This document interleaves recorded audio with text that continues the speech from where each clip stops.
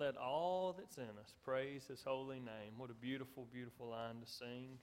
This morning, if you have your Bibles, I'll invite you to turn with me to Luke chapter 1 as we continue our journey looking through Luke 1 and 2, looking at the events surrounding the birth of Christ and eventually getting to the birth of Christ Himself. This morning, we're going to be in Luke chapter 1, beginning in verse 39 in just a moment. Just a quick catch-up for those of you that haven't been able to be with us the past few weeks. We're going to be talking today, you'll see two ladies mentioned. You'll see one named Elizabeth, and if you don't know who Elizabeth is, we saw her a few weeks ago. Elizabeth is going to be the mother of John the Baptist. At this moment that we see her today, she is pregnant, and John the Baptist is in her womb, but they have been told by the angel Gabriel, she and her husband, that even though she was very old whenever she was able to become pregnant with John the Baptist and had been barren her whole life and had been praying for children, that now she has been blessed, that the Lord has heard her prayer, and not only is she pregnant now, but she's pregnant with the one that she's told, that they're told, will be the forerunner of Christ, that will bring great joy to many people. And so there's a special air about this baby in her womb that we've seen. We're also going to see Mary, and I think most of you in the Christmas story know who Mary is. Mary, the mother of Jesus, who has also recently been visited by the angel Gabriel.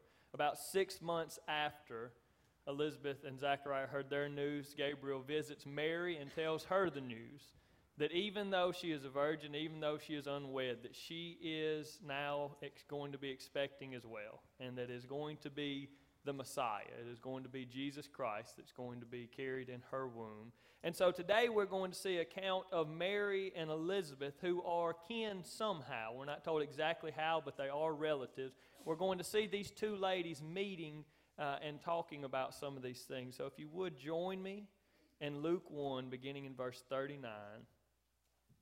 It says, "In those days Mary arose and went with haste into the hill country to a town in Judah.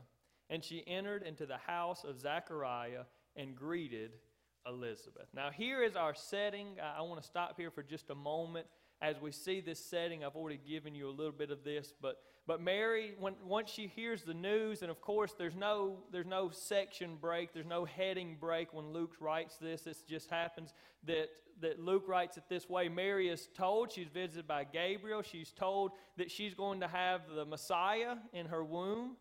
He explains to her how that's going to happen, and then to give her even a little bit more excitement and a little bit more strengthening of her faith, Gabriel tells her, and your relative Elizabeth, in her old age, is also several months pregnant now.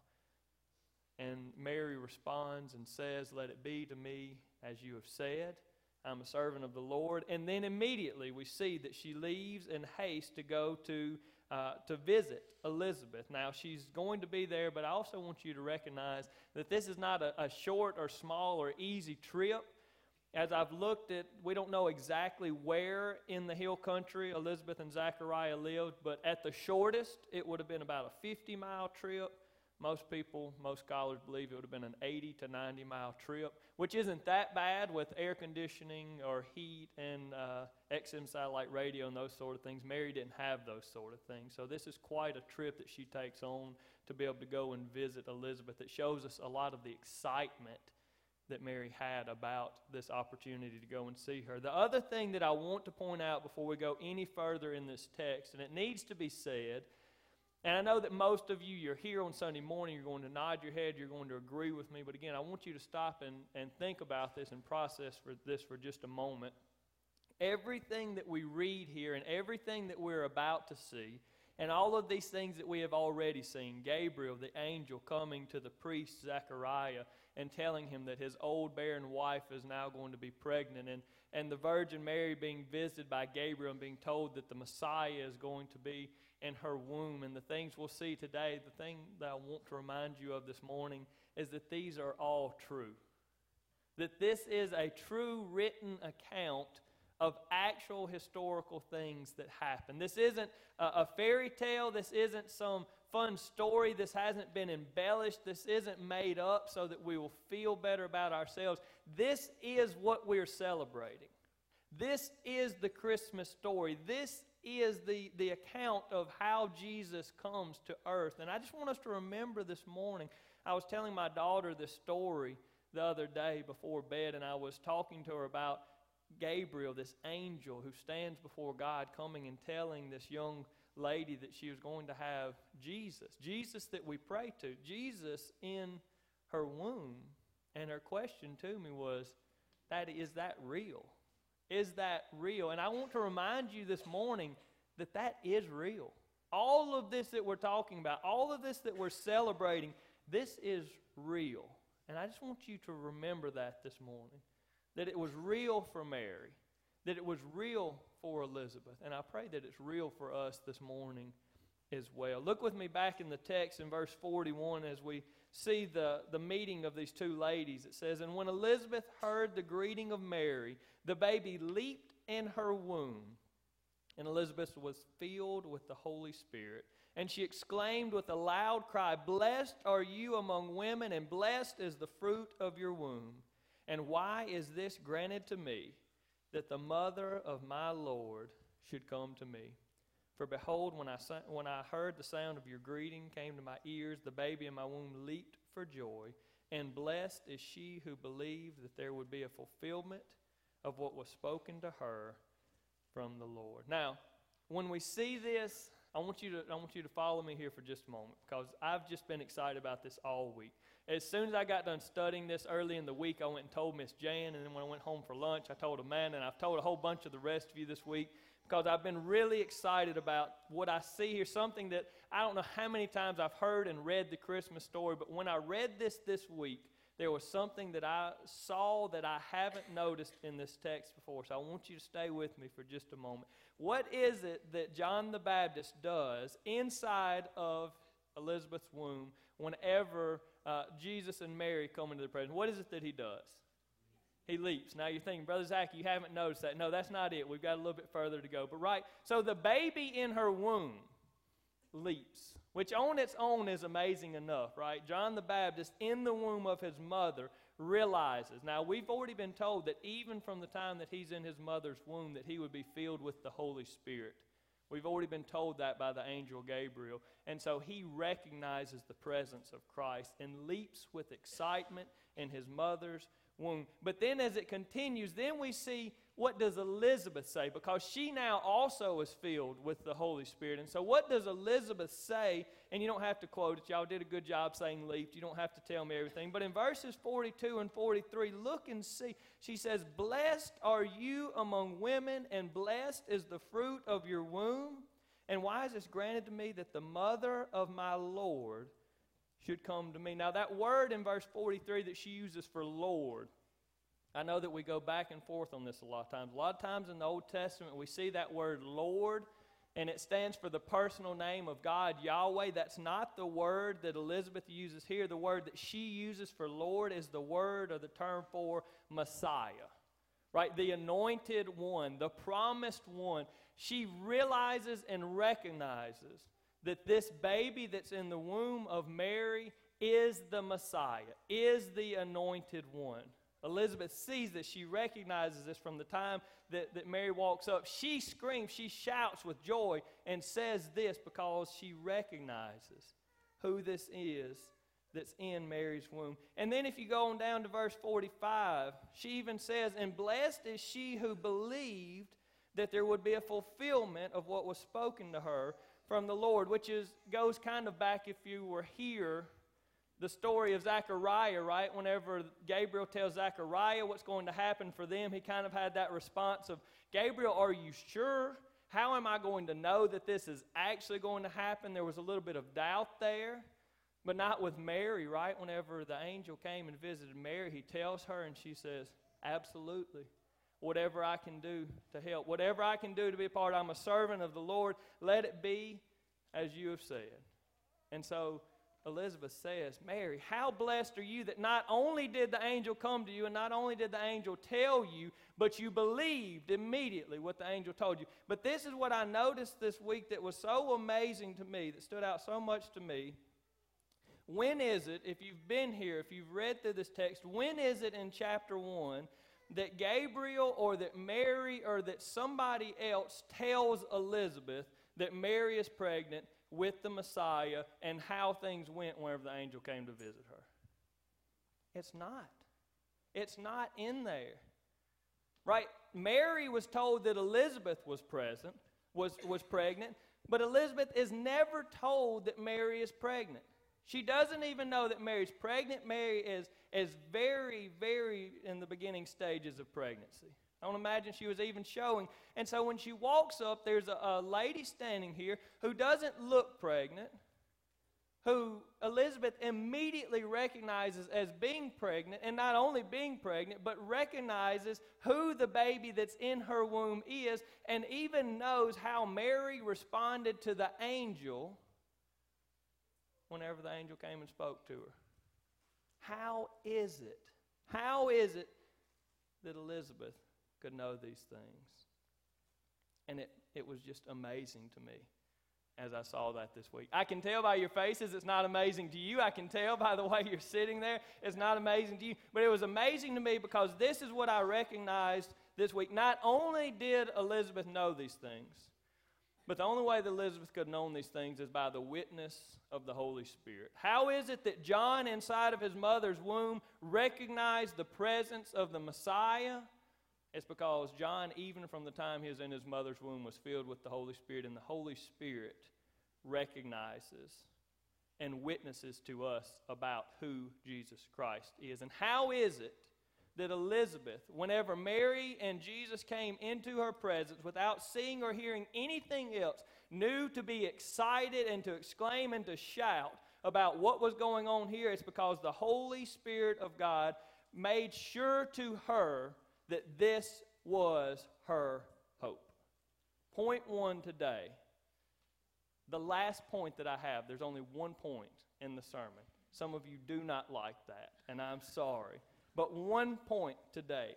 For Christians, don't miss that if you're writing this note, the presence and identity of Jesus is unmistakable, and it's something to rejoice over. For Christians. Now, I say that very specifically because for Christians, we understand that we are indwelled with the Holy Spirit, that we, like John and Elizabeth, have the Holy Spirit inside of us. And the Holy Spirit recognizes, even when sometimes we would miss it, the Holy Spirit recognizes who Jesus is and who His identity is. The Holy Spirit has seen Jesus from everlasting. He has been with God the Father and with Jesus the Son. He has seen Him. He has seen the angels singing the praises of Jesus Christ. He understands the power of Jesus Christ. It is unmistakable to the Holy Spirit who Jesus is.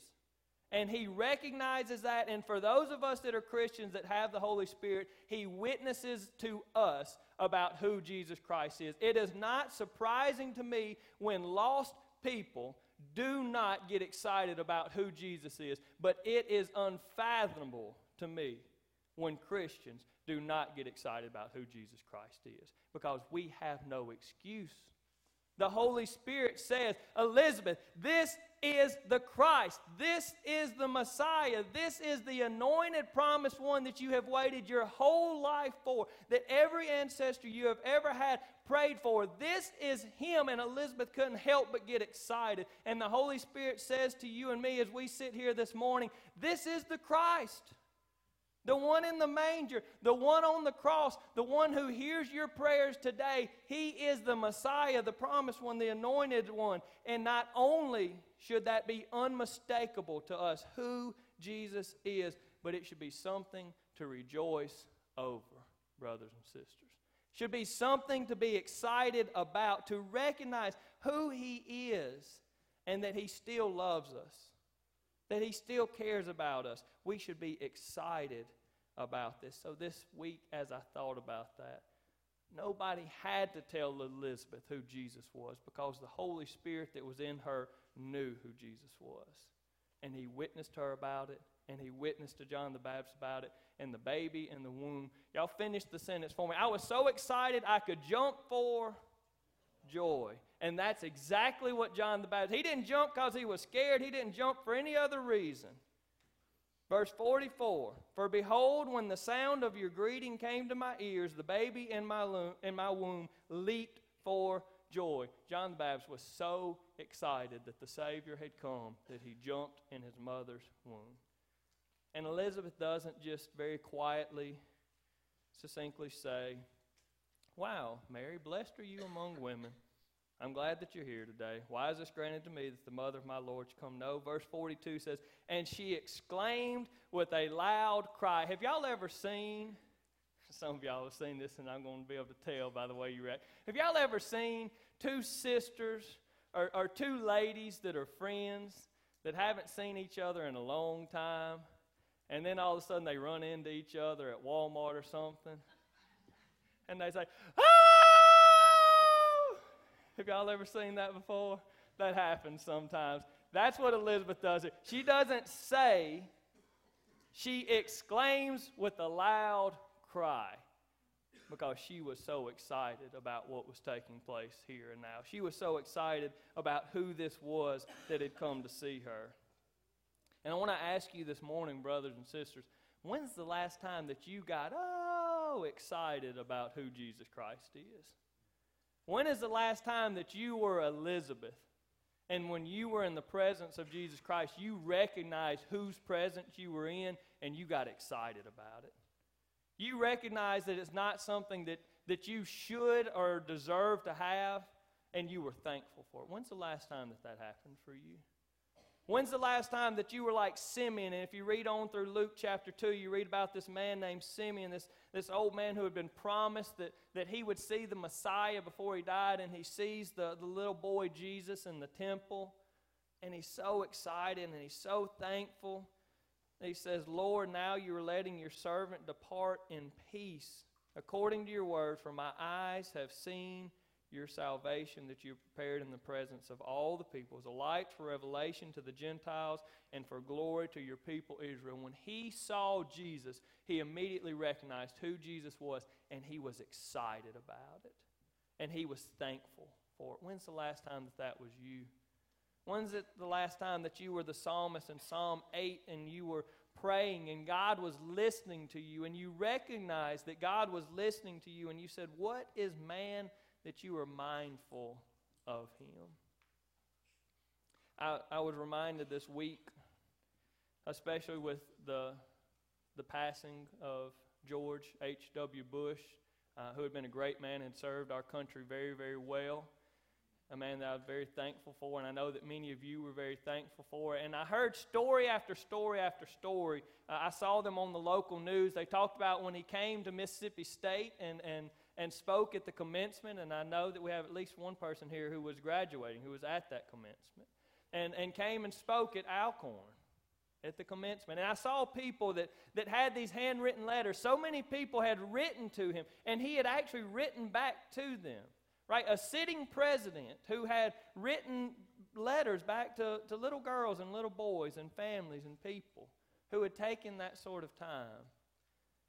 And I think about these stories that I hear of people going to the White House to get to meet the president at different times. They've done something, or for whatever reason they get to. You know, I just imagine for most of us that would be one of those once-in-a-lifetime kind of deals. You're getting to go meet the president, and especially it's a president that you really appreciate and that you really think a lot of. And you know you're going on this date, and so you think it all through. You think about, what am I going to wear, and what am I going to say? And you probably play it out in your head how you think this will happen, what you'll say and what they'll probably say, and you try and think about the conversation, and you're so excited. You tell everybody, I'm going to the White House. I'm going to see the president. I'm going to shake his hand. I'm going to meet him. And then when you come back, you show everybody the picture. This is me meeting the president. But you know, if you worked for the president, say you worked on his staff, and it wasn't a one-time kind of deal. You worked. You saw him every day, day in and day out. He says, I need you to do this, and you go do this. You know, after 4 years or 6 years or 8 years, that excitement of I'm meeting the president today would probably wear off a little bit, don't you think? It would be, I'm going to work. I'm going to work. And many of us have unfortunately seen this in our marriages. I can remember whenever Amanda first ever recognized that I was a person how excited I was. Right, I would call and she would answer, and I was so excited just that she answered. I remember one of the first times that we had a date. She was coming over to my house. At the time I lived with my parents still. We were in college and out of school, and she was coming over to my parents' house. And so I was going to cook a meal, and it was all out, right? Everything from scratch and the best I could do and the nicest plasticware I could find, everything. Thought about what am I going to wear, what am I going to say, if we watch a show, what show are we going to watch, everything. You know, unfortunately, it's not the way it should be. But over time, the more time we've been together, I don't wake up every morning and say, when Amanda wakes up, how am I going to greet her today? What's the first thing I'm going to say to her? I'm getting off work, and I don't stop and check my hair to make sure it's just okay before I walk in the door. Not that she's any less special than she was then, but just the fact that I've been with her for that long sometimes causes us to not be as excited or seem as exclusive as it was whenever we just got to see them. If we worked for the president, it doesn't seem as exclusive as it did whenever we got to meet him just one time. And I unfortunately believe that has happened to many of us for our relationship with Jesus Christ. When we first realized who this Christ is, that He is God, that He does sit at the right hand of God in heaven, that He is the glorious one, He's the one that made us, He's the one that's in charge of everything, that He loved us enough that He did actually come to earth. It's not a story. He came and He did die in our place so that we go to heaven. When we hear that for the first time and understand that, we get so excited and we get so thankful. And the Bible seems like this brand new something that we're so excited to read in prayer time. I'm talking to God and He's listening to me. And we go to church and in Sunday school, man, our teacher's talking about this story that we haven't heard or haven't heard it taught this way, and it's so exciting. And we sing these hymns and these new songs that are so beautiful and so theologically and biblically sound, and we love it, every bit of it, because it's what we're doing for God, and that's what we want to do. But then, over the years, we've been to Sunday school enough times, we've heard enough sermons, we've sang that hymn this many times, and it's just what we do. It's just a habit. It's not exciting. It's not joyful. It's not special. It's just what we do. But brothers and sisters, I would remind you this morning that if you got excited because George H.W. Bush, who was a great president, came and spoke at your commencement, or if you got excited or would get excited because George H.W. Bush wrote you a personal letter because he is the president and you're just you, and that he would stop and take time out of his day to write you a letter, if that gets you excited, then let me remind you this morning that Jesus is much more than George H.W. Bush. That Jesus is the great I am. He is the Almighty One. He has lived from everlasting and He will never end. He is the Prince of Peace. He is the omniscient and omnipotent God, and He didn't just write you a letter. He knit you together piece by piece in your mother's womb. And He left the glory of heaven and came to this earth and lived a perfect life for you. Don't say for us this morning. It's for us, but I want you to realize it's for you that He did that. He took time out of what He could have done, leaving the glory of heaven, and came here for you. He knows your name. He hears your voice and listens intently to whatever you may be babbling about or praying. It may be something deep and intense, and sometimes we find ourselves and we're just praying and we don't even know what we're praying about, and He's still sitting there listening because He loves you that much. And this is God that we're talking about, not your mama. Mama loves you. This is God of everything, who does this for me and who does this for you. He calls you worthy to be His child, to be part of His family. He paid your price. He purchased you and redeemed you and forgave you of your sins. Amen. And then on certain days, we can't find time to call on His name. On certain days of the week, we're so busy that we just can't make time to read His personal Word to us. Some Sunday mornings we come here and we just don't feel like praising Him. Something happened before we got here. Somebody said something in Sunday school. I don't like that song. I don't like that instrument, so I'm not going to praise Him in this time. That God that did that for you, it shouldn't be about how we feel. It should be about what He deserves. Brothers and sisters, it's just about Christmas. And I just want us to realize, there's no other point to this sermon than to realize that Elizabeth, when she was in the presence of Christ in the womb of Mary, was so excited that she couldn't help but show her excitement by exclaiming and yelling. The baby in her womb couldn't help but show his excitement. All he knew is this is Christ.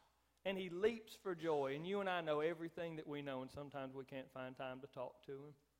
Can't find time to hear His Word. If you're here this morning and you're not a Christian, none of this makes sense to you, and I understand that. You don't have the Holy Spirit. He's not explaining this to you, and I'm not explaining it well enough. I understand that. But this morning, if you're here and you don't understand any of this, and it doesn't make sense to you, and it's not registering to you, then I pray that you would find some time to come and talk to me about it. Let me pray with you that the Holy Spirit would reveal this to you. Let me show you in His Word why the fact that Jesus came should change a lot more than what you'll do on the 24th and 25th of this month. Let me show you that this story is real, and it didn't just impact Elizabeth and Mary, it impacts you today and tomorrow and for all eternity. Let me show you that in His Word. Let me explain that to you. Let me pray with you that the Holy Spirit would help you understand all the things that I can't help you to understand. If you've never understood that, I pray that you would come and talk to me, that we could set that up. But I also pray that if you're here this morning and you are a Christian, that we understand that we don't have an excuse. We do have the Holy Spirit, and we do have great Sunday school teachers. And you have had great pastors over the years that have explained this to you.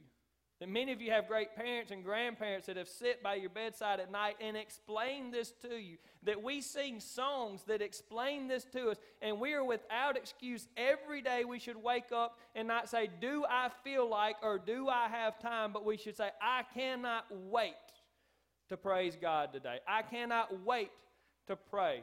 Everything else can wait, but I'm going to spend time with Him because this is who He is, and this is who I am, and He cares about me anyways. Brothers and sisters, I pray that you find yourself daily like Elizabeth, that when you recognize that you can speak and God in heaven will listen to you, that you say, why is it granted to me that the God of everything would listen to what I have to say? Why is it granted to me that God left heaven and died on the cross in my place? Why is it granted to me that all my sins would be taken away and I could live in glory forever? Why me? Because I don't deserve it, but we've been given it anyways. This morning I want to invite you to stand. And I pray as we think about the glory of the Christmas season. This morning we're going to sing a song. This hymn of invitation is called In the Presence of Jehovah. If you know the song, sing it. If not, you can hear it one time through. But I pray this morning that as we think about that truth, being in the presence of God Almighty, that we would be excited.